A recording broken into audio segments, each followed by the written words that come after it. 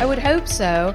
I think they do because, look, the reality is there's a lot of people out there in the world who are not necessarily engaged with the day-to-day developments in different war zones across the world. And there's a lot of geopolitical jargon that gets thrown around that I think is really dehumanizing, and it alienates a lot of people, and it makes them feel like, oh, well, I can't understand this anyway, it's too complicated, it's something for clever people, which is nonsense. Because ultimately, stories of war are stories of humanity and our shared humanity. And so I do think it is very helpful to have a guide, basically, to tell stories in a way that we can all feel connected to it. Because I want us to care here in a lovely ballroom in Mayfair about what's happening to a small child in Yemen. And I think we all will and do when the story is told in a way that is accessible to us, as opposed to, oh, well, it's a Sunni, it's a Sunni Shiite thing, and da-da-da-da. And, for a lot of people, that's not particularly helpful. So I think the war correspondent plays many different roles, but a big part of that is humanizing stories and making them accessible to an audience who are not necessarily following the day-to-day.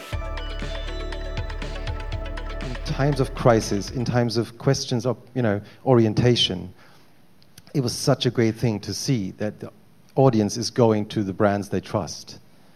And that happened in Germany, happened in other countries.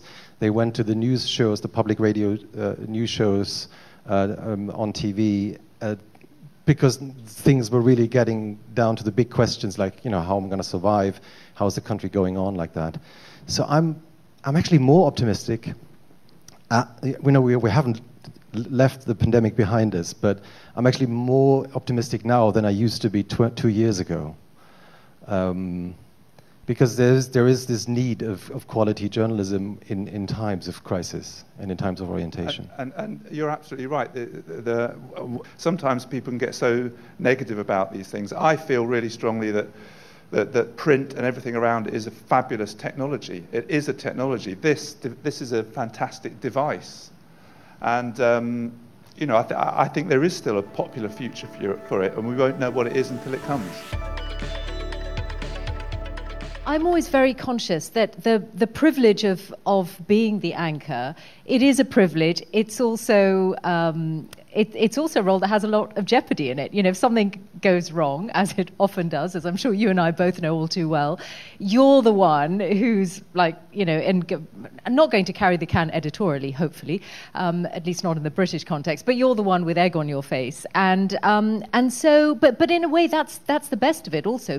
Of course, we all, we wouldn't be doing what we were doing if we didn't want to be there at the moment that there's a big story. We'd be in the wrong profession if we didn't have that instinct. But there are times when I think we also have to just be aware of where instincts in journalism can also take us. And I remember I was outside the school in Pakistan that had been attacked by the Taliban the morning after it had happened. And it was, again, this is the privilege of being someone in front of the camera. It was because they recognized me that I ended up being the first one allowed in just with my cameraman. And afterwards, I remember some people saying to me, that was an amazing scoop. And I just felt so ill at the idea that the word scoop could be attached to something like that. It's like, I just happened to be I actually never really ever even particularly liked that you were the first journalist in that context, because it was such a horrible thing, and it always made my stomach to turn to think that somewhere where 130 people, most of them children, were gunned down, could ever have that word scoop attached to it. So there are times where I think you have to be aware that you have to, even if people around you, even if your own team and your own organization aren't drawing those lines, then you have to draw them yourself.